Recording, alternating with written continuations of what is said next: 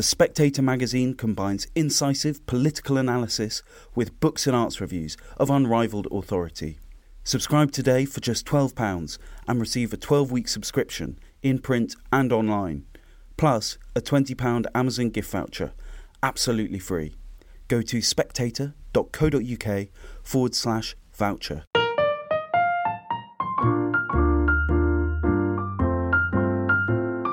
Hello and welcome to the Spectator's Book Club podcast.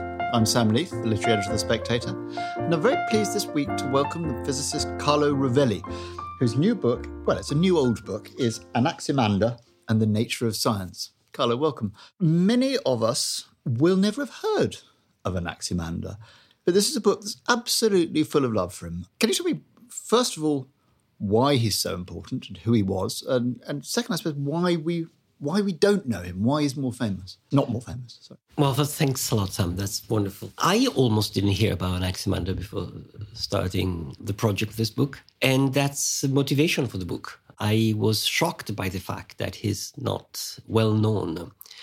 When I stumbled upon him and I sort of started studying what he has done and his role in the development, I would say, of human thinking, I couldn't believe that it's not one of the major names around. And we might go into ask why he was not recognized. He's a very beginning of a line of development that evolved into Western philosophy and Western science. So we're talking about almost 3 millennia ago, 26 centuries ago, in the early times of the Greek civilization. We know his thinking through a lot of references to him in ancient authors. Aristotle talks a lot about him, for instance. And if we trace back a number of key ideas, methodological tools in our Western thinking, a number of lines point directly to him. Both, I would say, the naturalistic approach to the world, trying to understand nature in its own terms, rather than trying to understand nature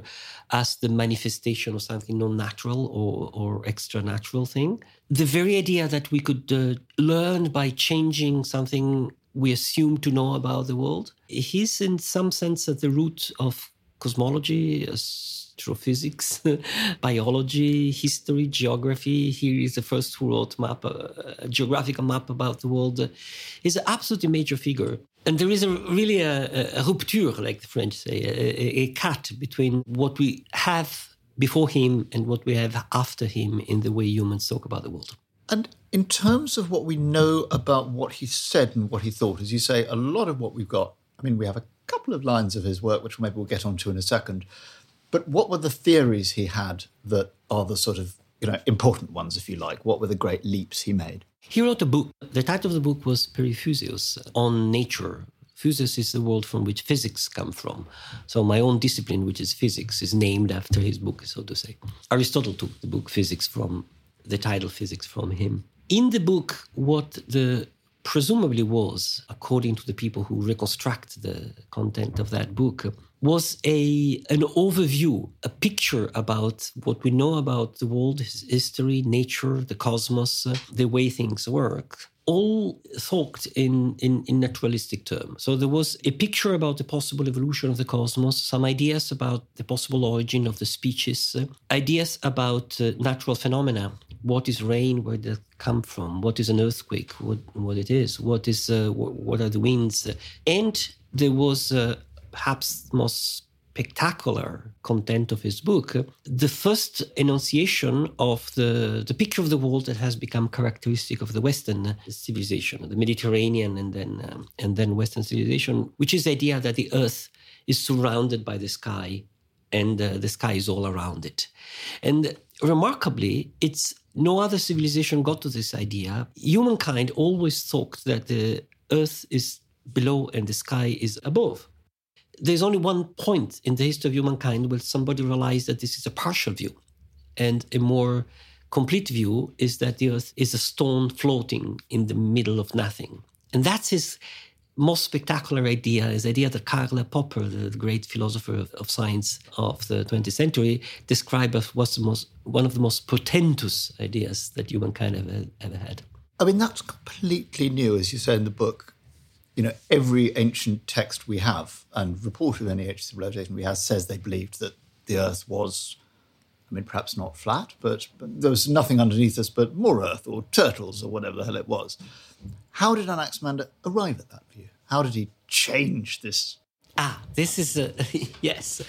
Yeah, this is the question. It's a beautiful question. That's somehow asking myself this question is what has originated the book. Let me first say that it's not only that up to him, of course, he's long time ago, but remember, civilization is much more ancient than that, right? Up to him means centuries and millennia of well-developed human civilization. So not only nobody arrived at that, neither sort of Chinese, the Indians, the Africans, the Americans arrived at that realization until they were told by somebody who learned from the Greek, who learned from Anaximander. So it's really unique. Now, how he got there? Here's the answer. As I can imagine, we can reconstruct it. And that's also the key point of somehow the key message of the book. First of all, come on, it's not so hard. The sun settles in the west and then rises in the east. Is that always a new sun or is the same sun? It's the same object, right? So if the same object, how does it go from west to east? Is there a tunnel below in the earth? And suppose there's a tunnel through it passes through. What about the moon? And what about the stars? If you look at the stars in a clear summer night, you see very clearly that during the night, the stars rotate around us. So the entire sky is sort of rotating rigidly around us, and all the stars go down in the west and then reappear in the east. So it seems pretty obvious that if all that stuff passes below us, below Earth, there should be open space. Right? So once I say that, it seems to me everybody should say, yeah, of course. So therefore, the Earth is not lying on something else because there should be open space for all this to pass through. But then the question is, why have nobody else got it? Was everybody stupid before Anaximander? Everybody in Egypt or in Babylonia stupid. What about the Chinese who didn't get to this idea all the way to the 17th century? Obviously, it was not so easy to accept the conclusion. Why? Because of the obvious objection. If there's nothing below the Earth would fall. The genius of Anaximander is to have been able to find the right answer to the objection why the Earth should fall. And what did he do? He questioned the question. He asked, why should it fall? We think that it should fall because we extrapolate our experience, which is that heavy things fall down. And we make it a universal thing, which always we do when we have some experience. We think that that's it, okay? And that's not it, because a stone falls toward the Earth, but this doesn't mean that the Earth as a whole should fall down. And in fact, the way out to solve this puzzle is to realize that down is defined relatively to the Earth. So the Earth itself doesn't have a down. So things fall toward the Earth, and in Sydney, things fall upward with respect to us. So up and down are different in different parts of the Earth. And that's what Anaximander understood.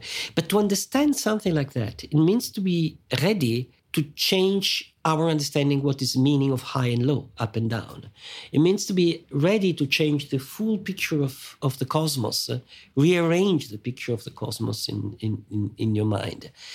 And we know that this is possible because this is what Copernicus did. This is what Newton did. It was Darwin did, right? But Anaximander is the first. He didn't do that on the historical ground of others who have redesigned the world. He was the first one who do that. While I was writing this book, I had this fantasy of, this man going the main square of Miletus and telling to his friend, you know what? I think we've always been wrong for millennia.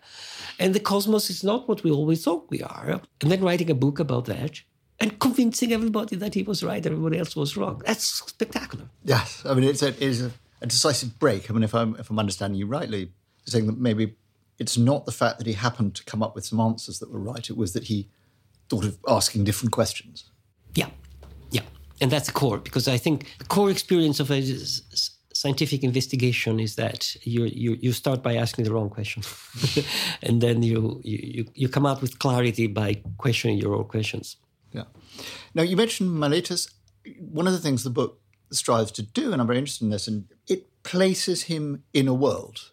And this world he was in Miletus in the sort of 6th, 7th century BC, what was distinctive about that helped create the conditions that would allow Anaximander to think what he did? And you also actually place him in a little philosophical tradition of these three Ionians, his teacher Miletus and Anaximenes, is it? Thales' his teacher, and Anaximenes is... Can you paint a bit that Ionian world? Yeah, it's a peculiar moment of the history of civilization, because up to that point, talking about a span of centuries here, majority of humankind, of course, lived in tribes wandering around the world or in agricultural societies. But there were some places like Egypt, Babylonia, China, India, and others, and also in the Americas, so it's quite early, that settled big cities and big state structures where a lot of knowledge was accumulated. There were writings, since writing is at least a couple of millennia older than this century we're talking about.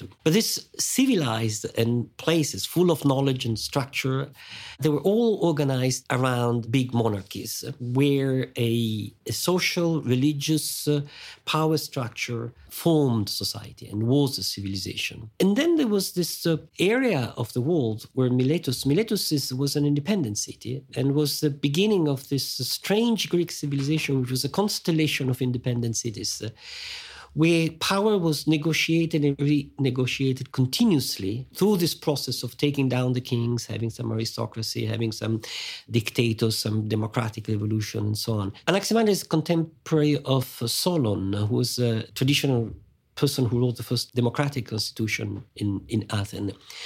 So politically, you can say it's the beginning of democracy. Also here, of course, one can debate what we mean by democracy. But certainly the word democracy was born at that time, and the idea that people would rediscuss the political relations and negotiate them and change the rule of the game continuously was part of the political climate of that particular area of the world, while at the same time, Miletus was obviously under the direct influence of the old powers and the old knowledge. Miletus had a rich, perhaps the richest at the time, Greek city. I mean, Sparta and Athens were not yet powerful and dominant, and had colonies everywhere in the Mediterranean, where the Phoenicians would allow them to go, had trade with Egypt, had trade with Mesopotamia, with Babylonia. Clearly, Anaximander was under the influence of the old knowledge. In Babylonia, there was astronomy, there was mathematics, there was piles and piles of written stuff from which to learn.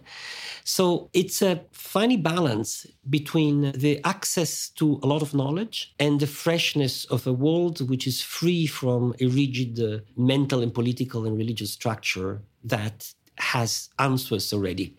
In a sense. And I believe that what I just said should be the motivation, the reason, the fertile ground from which a huge revolution like his could come out. You talk about Thales, his sort of teacher, his relationship with that, because he's not, you talk about Anaximander as this figure who makes a complete change in way of looking at the world, but he doesn't totally break, does he, with his predecessor? It seems to be the heart of this book, this kind of negotiation between novelty and using what you've already got in the past. Yeah, you're very right. In fact, it's all a book about negotiations and equilibrium. The same way in which Miletus is just this funny equilibrium position between access to old knowledge, but a new way of doing politics, a new way of doing things. And it seems to me what was going on there is there was access to knowledge, but at the same time, the freedom to question knowledge. We don't know much about Anaximander as a person or as a school around him or more general cultural ground around him. But the traditional story of the relation between him and his master, which was Thales. Thales is one of the 7 wise men, according to the Greek tradition. He's a very venerated thinker in Greece. And if we read what the ancient attribute to Thales and what the ancient attribute to Anaximander, what is shocking is that there is a great similarity between the two and continuous differences. For instance, Thales starts this question Aristotle called the search for the arche, the fundamental principle on which everything follows, or the fundamental substance on which everything is built. Thales is the one who starts saying, okay, we have this variety of objects around us, a substance around us. Could there be a unifying substance, entity, out of which anything is sort of transformation in some form? And as this, it's a great question. I mean, modern physics, in a sense, has come out of this question. Yes, what you want to say. That's what physicists do. Exactly. And the continuity is direct, because the atomism that inspired Newton is directly connected to ancient atomism of Democritus and Leucippus, who is directly connected to Anaximander Aperon. Atom and aperon have the same. There's a direct filiation between. So the question, what is it everything made from, starts in Miletus, was posed in Miletus. And Thales starts a first tentative answer to that, which is everything is made of water. Why water? Well, water is traditionally the source of everything in ancient thinking, except that the previous water is sort of metaphorical, divine, it's an expression of a deity, while Thales' water is water. And that's a sudden naturalization of things. Now, Anaximander buys completely the idea that from Thales, that everything should be made by a single substance. So builds on that, but asks the obvious question, why water? I mean, why should you call it water, this basic thing? So he basically changed the name of this thing, calls it aperon. Aperon means the indistinct substance of. We see this more. Thales, in his idea that water is the basis of everything, has this build on the ancient mythological image of water everywhere, and the earth, the ground, could be like a disk floating on the immense ocean. And this allows him to make speculations about maybe a earthquake is when the disk floats because the water is moving and things like that. And Anaximander realizes the ocean surrounding this disk is useless, doesn't play any scientific role, I would say. So Anaximander Earth floats in the middle of nothing, but is still a disk, which obviously he inherits from Thales. So what's going on here? There is a great richness of ideas in Thales. Anaximander follows many of them, same naturalism, same idea of search for the arche, same question about the shape of the world, but changes something. And that's completely new in the history of thinking. Because before that, everything we know about how humankind structure the thinking of the world is either following a teacher, the master, the ancient world is full of masters. Okay? Jesus is a master, Pythagoras was a master, Confucius was a master, and they have followers. But the followers never challenge the master. And here is a follower who challenged the master. Okay? Something very strange. A few centuries later, Cicero in Rome still writes, how strange, Thales and Anaximander were so close, and yet they disagree. How is it possible? How is it possible? That's the core of what science is all about and philosophy is all about. And in a sense, the Western civilization grew up of this simple idea that you can follow a master, learn from it, absorb everything, and challenge, and do better, and change.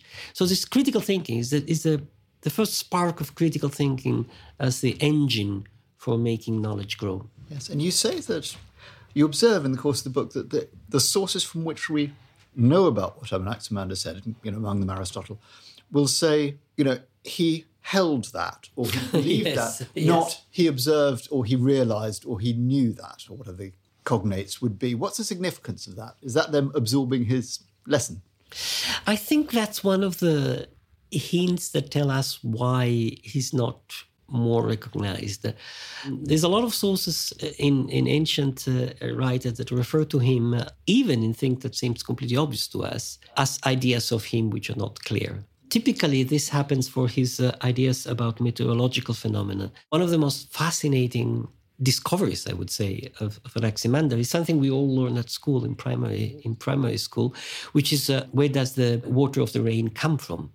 Okay. Up to that moment, whatever you read about that is that the water of the rain comes from Zeus sending down water, or from, huge oceans over the sky, or almost always some connection to divinity in some form.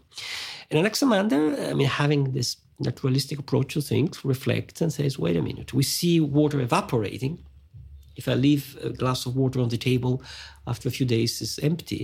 So the water has evaporated, it's gone up, and we see water coming down. Obviously, it's the same water. So he's the one who understood this beautiful thing we learned when we were kids, the cycle of water. Right? It's a marvelous, for me, it's a marvelous example of the fact that there is something not obvious. Where does the water come from? Nevertheless, we can think and understand, and there's a comprehensibility of nature. So he's the one who understood that. And yet, when the ancients refer to him, they say Anaximander thinks that water of the rain comes from the evaporation of the ocean or the water on earth. Anaximander thinks that the wind are just moved by the fact that some ground heats up because of the sun. Anaximander thinks that, and so on and so forth, which are all right things. But now we know they're right. At the time, for the first centuries after him, this naturalistic approach to understanding the world, which became so successful in modern time, in the ancient world was still one of the cultural currents around and not yet successful as modern science has made it. It also does seem to go backwards. There's this moment when you've got Anaximander and they're starting to think about things in naturalistic terms. But as you frame it, I hope I'm getting this right, that's a sort of brief political moment that vanishes as these very top-down, hierarchical, theistic empires arrive and succeed ancient Greece. I mean, how long is it that we're sort of set back, if you like? Obviously, we cannot look at history as one directional thing. History is a fine thing that goes back and forth and right and left and then changes continuously. But from the perspective of the development of our rational understanding of the world, it seems to me that there is an obvious connection between some moments which have been far more fertile and periods in which much, much less fertile. And there is a connection with this political situation, exactly as you said. There have been a window in the Mediterranean area between Miletus, between Anaximander, to the expansion of the Roman Empire. It's not short. It's 5 centuries. It's half a millennium.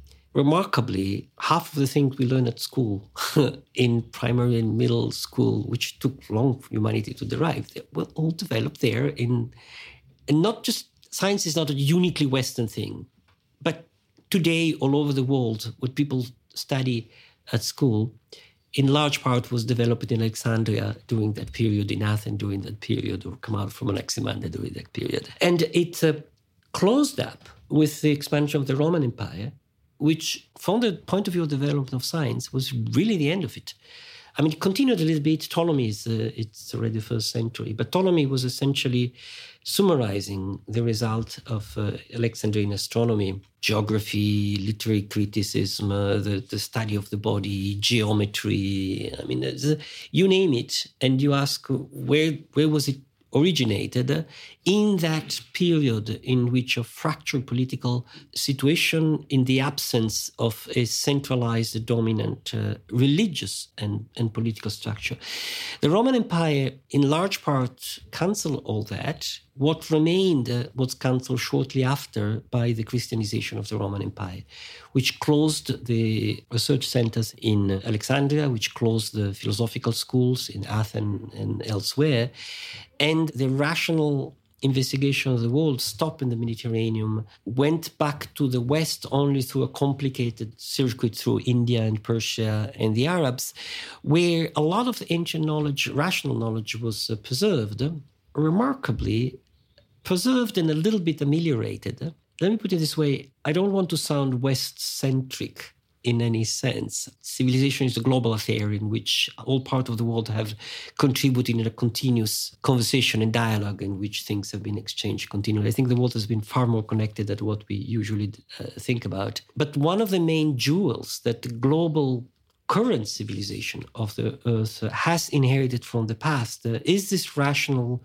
approach to the world, which was developed in the Greek classic and Alexandrian period in ancient time and in modern Europe a millennium later. Okay, for centuries, the Indians, the Persians, the Arabs kept this knowledge and ameliorated a little bit. But before having somebody who did what Anaximander did with Thales, which is to learn and challenge the basis of it, you have to wait Copernicus.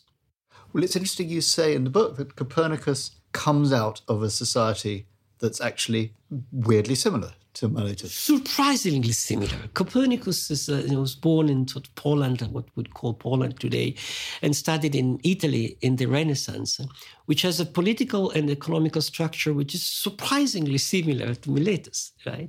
And is a place where you, again, challenge a received view, but careful, not challenge a received view in the sense you reject it. The most wrong image of the modern scientific revolution, Francis Bacon and all the way to Newton, is that this is a rejection of the past. This is not a rejection of the past. This is a reconstruction of the past and building on the past. If you look at the book of Copernicus and the book of Ptolemy, it's the same book. It's a slightly new edition of the same book, the same language, the same mathematics, the same questions, the same kind of solutions. So obviously, and if you read Newton says very explicitly that half of what he's doing is to reconstruct the ancient knowledge. Newton even says silly things, like the old king of Rome was a white man that knew a lot of science that we don't know today. I mean, this is nonsense, right? But Newton was under this impression that what he was doing is still what Copernicus and the others were doing, which is to a large extent to reconstruct the Greek knowledge, but also ameliorating it. And that's exactly what the Arab and the Persian and the Indian did not do. They just changed it a little bit. And the amelioration that Copernicus brings to the ancient astronomy is not just changing the details, making better measurement, cleaning it. It's changed the basis.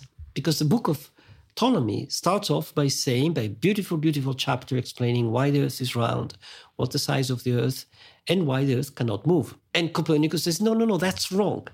So it's exactly the same step that Anaximander takes with respect to Thales, which opens up the development of knowledge. You learn, you buy, and you challenge the core. Well, I think this is something that's fascinating to me in your book, that those of us who have a kind of vulgar idea about what Thomas Kuhn was on about in The Structure of Scientific Revelations will have this kind of idea that science proceeds by completely dethroning its predecessor. I got convinced that Kuhn got this completely wrong. And that's the source of the book. And also that Popper got this completely wrong. With all the immense respect I have to the increased clarity that they have brought to our understanding of what the scientific enterprise is, certainly Popper is right in saying that we don't verify theory, we falsify theories. Okay, we just check that they're right, but this doesn't prove a theory right. You can prove theories wrong. And certainly in that I'm completely Kuhnian. Kuhn, this great philosopher of science and historian of science, brought back to sort of the Anglo-Saxon philosophy of science, a large amount of historicism that is needed. I'm a follower of him entirely here. You understand science by looking at the history of science, the development of science. I think you say somewhere in a footnote that actually there are Italian historicists of science who kind of got all this right but don't get noticed in the way that Kuhn did. Well, yeah, you're overplaying a little bit, yes. But there is a tradition in history, sort of the same Hegelian tradition. There's a lot of philosophy of science in Italy which is pretty good. Just thinking of De Finetti, the probabilist, I think is a very good insight in the nature of science. In the key fact that science is not about certainty. Science is about getting better pictures of reality, which are more reliable. And reliable doesn't mean certain. What I was told at school science is the following. You make measurement, you write equations, you make predictions. If the predictions are right, your equations is a right theory. If the predictions are wrong, you throw it away, you try something else. And then something hit me. If this is what science is, to make predictions, if this is the core of science, to make better predictions, Copernicus is not a scientist, okay? And if this is what science is, the fact that the Earth goes around the sun, or the fact that the Earth is not the center of the universe, is not a scientific fact. We cannot prove or disprove whether the Earth is a center of the universe. It's not a scientific statement in the sense in which I'm told science is. Yes, you surprised me by saying, apropos what you've just said, that Ptolemy's kind of cosmology is more predictably accurate. Oh yeah, Ptolemy is spectacularly predictably accurate. I mean, Ptolemy is another badly presented. We have the book of Ptolemy, right? So there's nothing to speculate about. I looked at the book of Ptolemy and people study it in detail. So you can take the book of Ptolemy today Okay, ignore everything else you know. Just learn the mathematics. It teaches you the mathematics needed for that. You take the numbers there and predict the position of Mars and Venus in the sky today. Okay, Jupiter, 2,000 years after it was written. So this is spectacular predictive science. I mean, this is the incredible power of mathematical physics and careful observation. So there's careful observation, equations, predictivity capacity, better than Copernicus, right? You have to wait Kepler before so that the Copernican system becomes good enough to beat the Ptolemaic one. So there's something strange here. So what Copernicus did, right, is not better equations, is not a Kuhnian revolution in the sense of something doesn't work and this works. Okay, he did nothing else.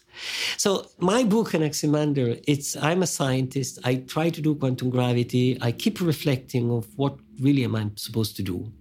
And I think what I'm supposed to do is not what Popper and Kuhn tell me to do, namely, to pick random equation from the sky and try whether they work or not, or they give right predictions or not. What I'm supposed to do, I mean, if I was good enough, is to be as good as Copernicus. Find a better way for organizing conceptually reality in a way that works better and is more fruitful. Because there's no doubt, what did Copernicus do? He took the conceptual organization of the cosmos, which is the cosmos is two parts. Earth things, mountains, birds, coffee, and heaven things, the sun, the stars, the moon, etc. And he said, okay, we think this is completely different. Okay, that's not a good organization of the cosmos. The better organization of the cosmos is the sun is one thing. Then there's another thing, which is the planet, which is very strange, right? Because mountains and birds and things, you put in the same category with this little dot which is out there, which is Venus. Okay? And then there's still another category, which is the moon, just by itself. Okay? It seems foolish. Why should you rearrange the world in these completely foolish things? But it's obviously right. It's a right perspective. How would I put it? If you could think of flying very far away and look at this from very far away, then the distinction earthly things and heaven things wouldn't make any sense. So he finds a reorganization of reality, reconceptualization of reality, which is more powerful. And how he find it? By looking at the details of the Ptolemaic knowledge about the world and finding the funny coincidence, the funny things that don't work, and taking this as hints. So taking very seriously the previous knowledge and seeing the strident point in the previous knowledge and taking this as hints to say, well, maybe I could think this is exactly what Anaximander did, right? Nothing makes more sense as the earth below and the sky above. But there's something strident, okay? How does the sun go through from one side to the other? And so you think, well, maybe I can rearrange that in a way that makes more sense. And that's what Einstein did. And that's what me and my colleagues who are paid for doing quantum gravity are supposed to do. That's what we have to do. And the book also describes a very, a struggle that takes place not between one century and the next, but through the whole of human history. I mean, as you say, the obvious way of seeing the world is sky up, earth down. And yet we've all absorbed that Copernican worldview. But we still struggle, even though it's nearly 100 years old, with the Einsteinian challenge to the idea of simultaneity. And, we have an instinctive understanding of time that we still cling to in the face of all the work of you and your colleagues. Why is that? Why does it take us so long to absorb? It takes a couple of thousand years to absorb what Anaximander and then Copernicus saw. Oh, because we're all stupid, of course. I mean, our brain is limited. It is what it is. We should imagine that we are perfect rational beings that get clarity every time we see something new. I think science goes very slowly. From the text of Anaximander, which says that the Earth is surrounded by the sky, to the moment in which people in his civilization accept this idea is a century and a half. Okay, Plato, I think that the Earth is round and the sky goes around it, but he's not convinced yet. Aristotle writes that he's convinced that this is it. And in fact, he himself brings a beautiful observational support to this idea. But if you think of the Copernican revolution, the Earth moves, the Earth spins and goes around the sun. A Copernicus book it's the 16th century. You have to wait. The great discussion about that is in Galileo book, which is 150 years later, and nobody was yet convinced about that, right? So Galileo was very, very good rhetorically. He was a great political defender of this idea. He completely convinced Newton, which is a generation later, and Huygens and Hoyle and all these people. So look, Einstein wrote his major works on relativity, special general relativity, 100 years ago. He has convinced completely, and there's huge empirical support the scientific community, but absorbing the Einsteinian revolution, it will take time. I think it will happen. Look, if humankind avoids self-destructing itself, as it seems to be doing nuclear war and all that stuff, if we survive and technology keep going ahead, there will be a moment in which, how would I put it? Today, my brother can be in Sydney. I call him and I say, it's a nice sunny day here. And he says, it's night here. So it's visually obvious that day and night depend on where you are. If my grandson will have his brother living with a starship and coming back 10 years later and not having aged more than a month, it will be obvious that time is different depending on what you are. So it's not that Einstein discoveries are more difficult than understanding that in Sydney people live upside down. It's a way of adjusting our mind to a better understanding, a more complex understanding. I think this idea that Newton is easy, Einstein is difficult, is completely wrong. Newton was very hard to digest at his time. Copernicus was very hard to digest at his time. And Einstein is still hard to digest in our time. In the course of the book, you are defending the scientific method against, theistic appeals to authority and mythological ways of thinking. But you also get kind of impassioned attack on the other end of things. The apparently sophisticated idea, very popular in, particularly kind of social sciences and, theory-infused humanities, that truth itself is relative, that scientific truth is an instrument of political power or situational power rather than, an eternal verity. Can you explain how you counter that and why you feel so strongly about it? Yes, that's another theme in which I go in this book. This is a book in which I have sort of put together slowly decades of reflection about my own work and rational thinking. And that's a major theme in which I go. I find once again that there's a balance to be taken here. And there is a mistake in separating two alternatives. One alternative being, to make it a little bit exaggerated perhaps, that science is a deliverer of certainty and truth, and the other being that we have no way of distinguishing what is right, what is wrong, because right and wrong are culturally determined, and therefore they're always relative to a culture. And I have many pages of this book that I argue against both this view. Okay, because the first one, it's just wrong because we don't have certainties. But the second one, it's wrong because the entire civilization is a tool for distinguishing what is right, what is wrong. That's what we do in our thinking.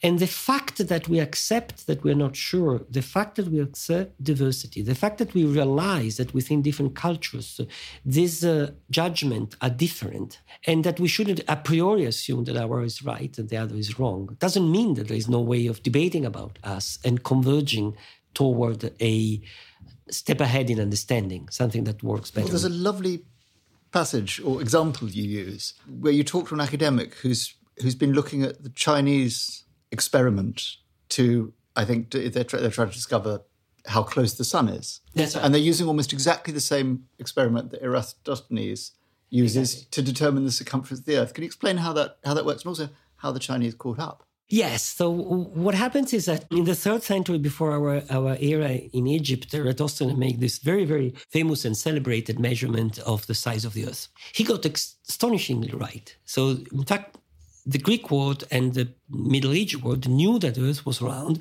and knew exactly how big was the Earth. When Columbus wanted to navigate to China going west, he was wrong because he had a friend, an Italian astronomer, that has recalculated that and came out with the conclusion that the Earth was smaller.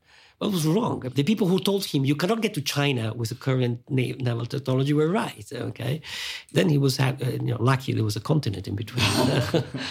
That was a measurement, and the way the measurement was done, it was by measuring the height of the sun at some day, and then going south a few hundreds of kilometers and make the same measurement. And so the more you go south, the more the sun is higher.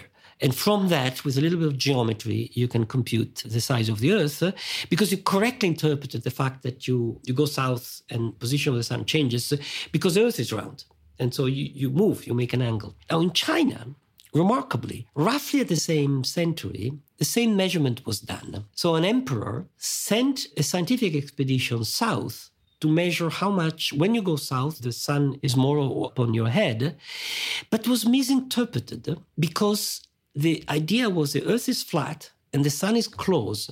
So by going south, you're more near the sun, you're more under the sun, okay? So I read a scholarly analysis of this comparison between these two measurements, beautiful, beautiful article, because it compares Greek science and Chinese science and the different cultural contexts in which was done. Very, very interesting. Marvelous, I would say. But then I got to the end and said, wait a minute, this article doesn't say one thing.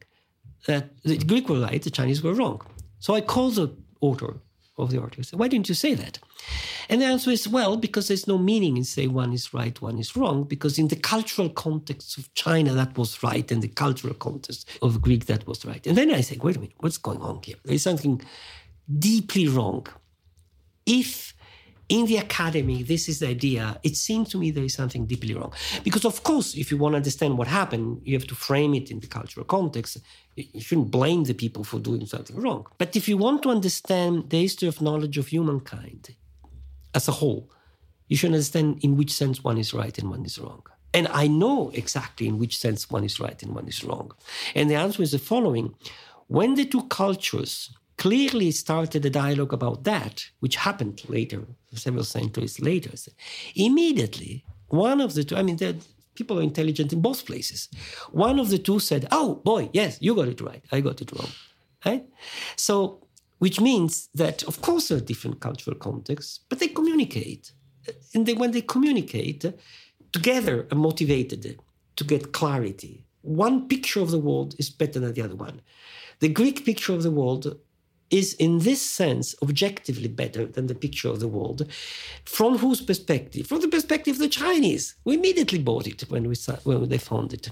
Yeah, no, it was very optimistic kind of view of cultural exchange and how it can work. One of the things that seems to run through this conversation is that certain political formations are more friendly to the development of science, that there's situations in which you can argue against authority, and that's the habit of mind, are conducive to the scientific method. Does that mean that the idea that science is above politics or aside from politics needs to be complicated or ignored? No, because all the people who talk about cultural relativism and the fact that rational knowledge cannot be disentangled from power relations, they are completely right. I'm not saying that they're wrong. They're completely right. I think that, once again, the reaction against cultural relativism based on the idea that, therefore there is a rational perspective which is stronger and outside the cultural divide, that's wrong. And that's not at all what I'm saying. I'm saying the opposite. We cannot step out from the cultural relationship and think that there is a absolute rationality, like we cannot step out and say that there's no right and wrong. We're always inside. We're always inside the power structure. I'm sure that Anaximander had some political enemy. I'm just dreaming. Political enemy that was telling him you're stupid because there was some policy involved in whatever he was writing, like is happening in science every moment. Certainly, science developed particularly in moments of freedom of thinking, but let's not overplay this either. Soviet Russia did some of the best cosmology ever. Okay, the Russian scientists in the most totalitarian moments of the Soviet Union developed ideas on which we're all building today, in which after the fall of the Soviet Union.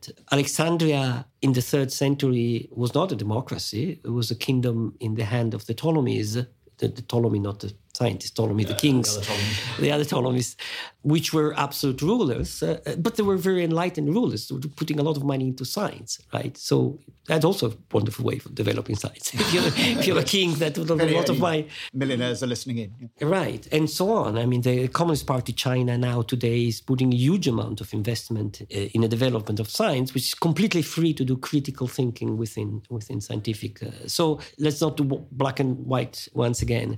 So I think the cultural relativists have definitely something to teach to all of us in telling us the lack of certainty, the lack of first point of view, the lack of an absolute rational standard of truth. But they get it wrong when from that they claim that there is no argument that we can play in arguing what is right, what is wrong, both in the moral sense, in the truth sense, or what is beautiful, what is ugly. It's the same thing, right? We learn from one another aesthetical values, and they evolve.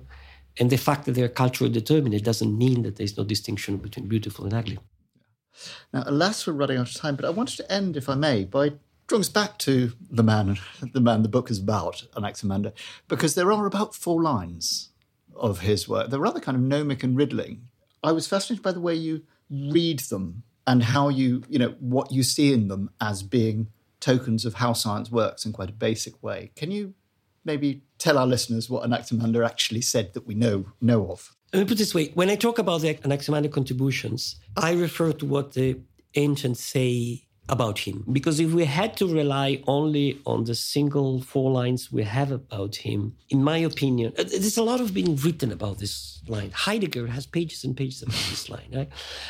But come on, give me 4 lines of whoever you want and I can turn it in whatever I want. You extrapolate from the context. So I think the risk of doing the same with him is immense. So here are the 4 lines in the translation I like, which is my twisted translation of others. All things originate from one another and vanish into one another according to necessity. And they give to each other justice and a recompense for injustice in conformity with the order of time. It sounds beautiful, poetic. What the hell it means is up to everybody. Everybody can read what they want about there. On the basis of the strongly naturalistic, pre-scientific, if you want, reading I have Anaximander, one possible reading of that is the 2 ideas here. One is that things happen according to necessity, which if you want, all he's saying is things don't happen by the will of the wish of the whims of the gods, but they happen because there's something happening here. So there's a core enunciation of what is going to be the idea that nature is governed by natural laws here. Ancient science, astronomy, spectacular success of ancient astronomy is the discovery that the heavens move according to law that we can write down. From Galileo on, modern science is a discovery that things move according to law that we can write down.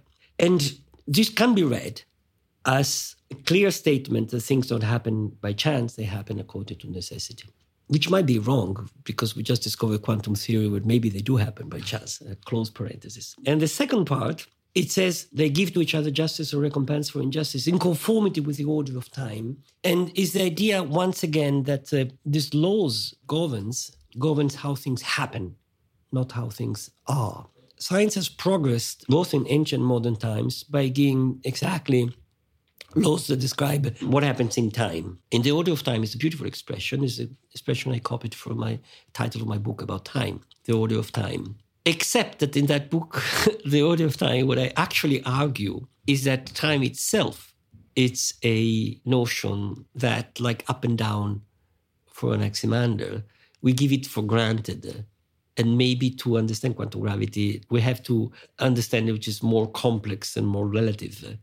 So in a sense, what I'm doing in the book, The Order of Time, is saying, thank you, Anaximander, for telling us, but you might have been wrong. That's what you have to describe. It is to study how things change in time. And we have to do with time what you did with up and down. Which is a whole other story. Carlo Rovelli, thank you very much for your time. Thank you very much.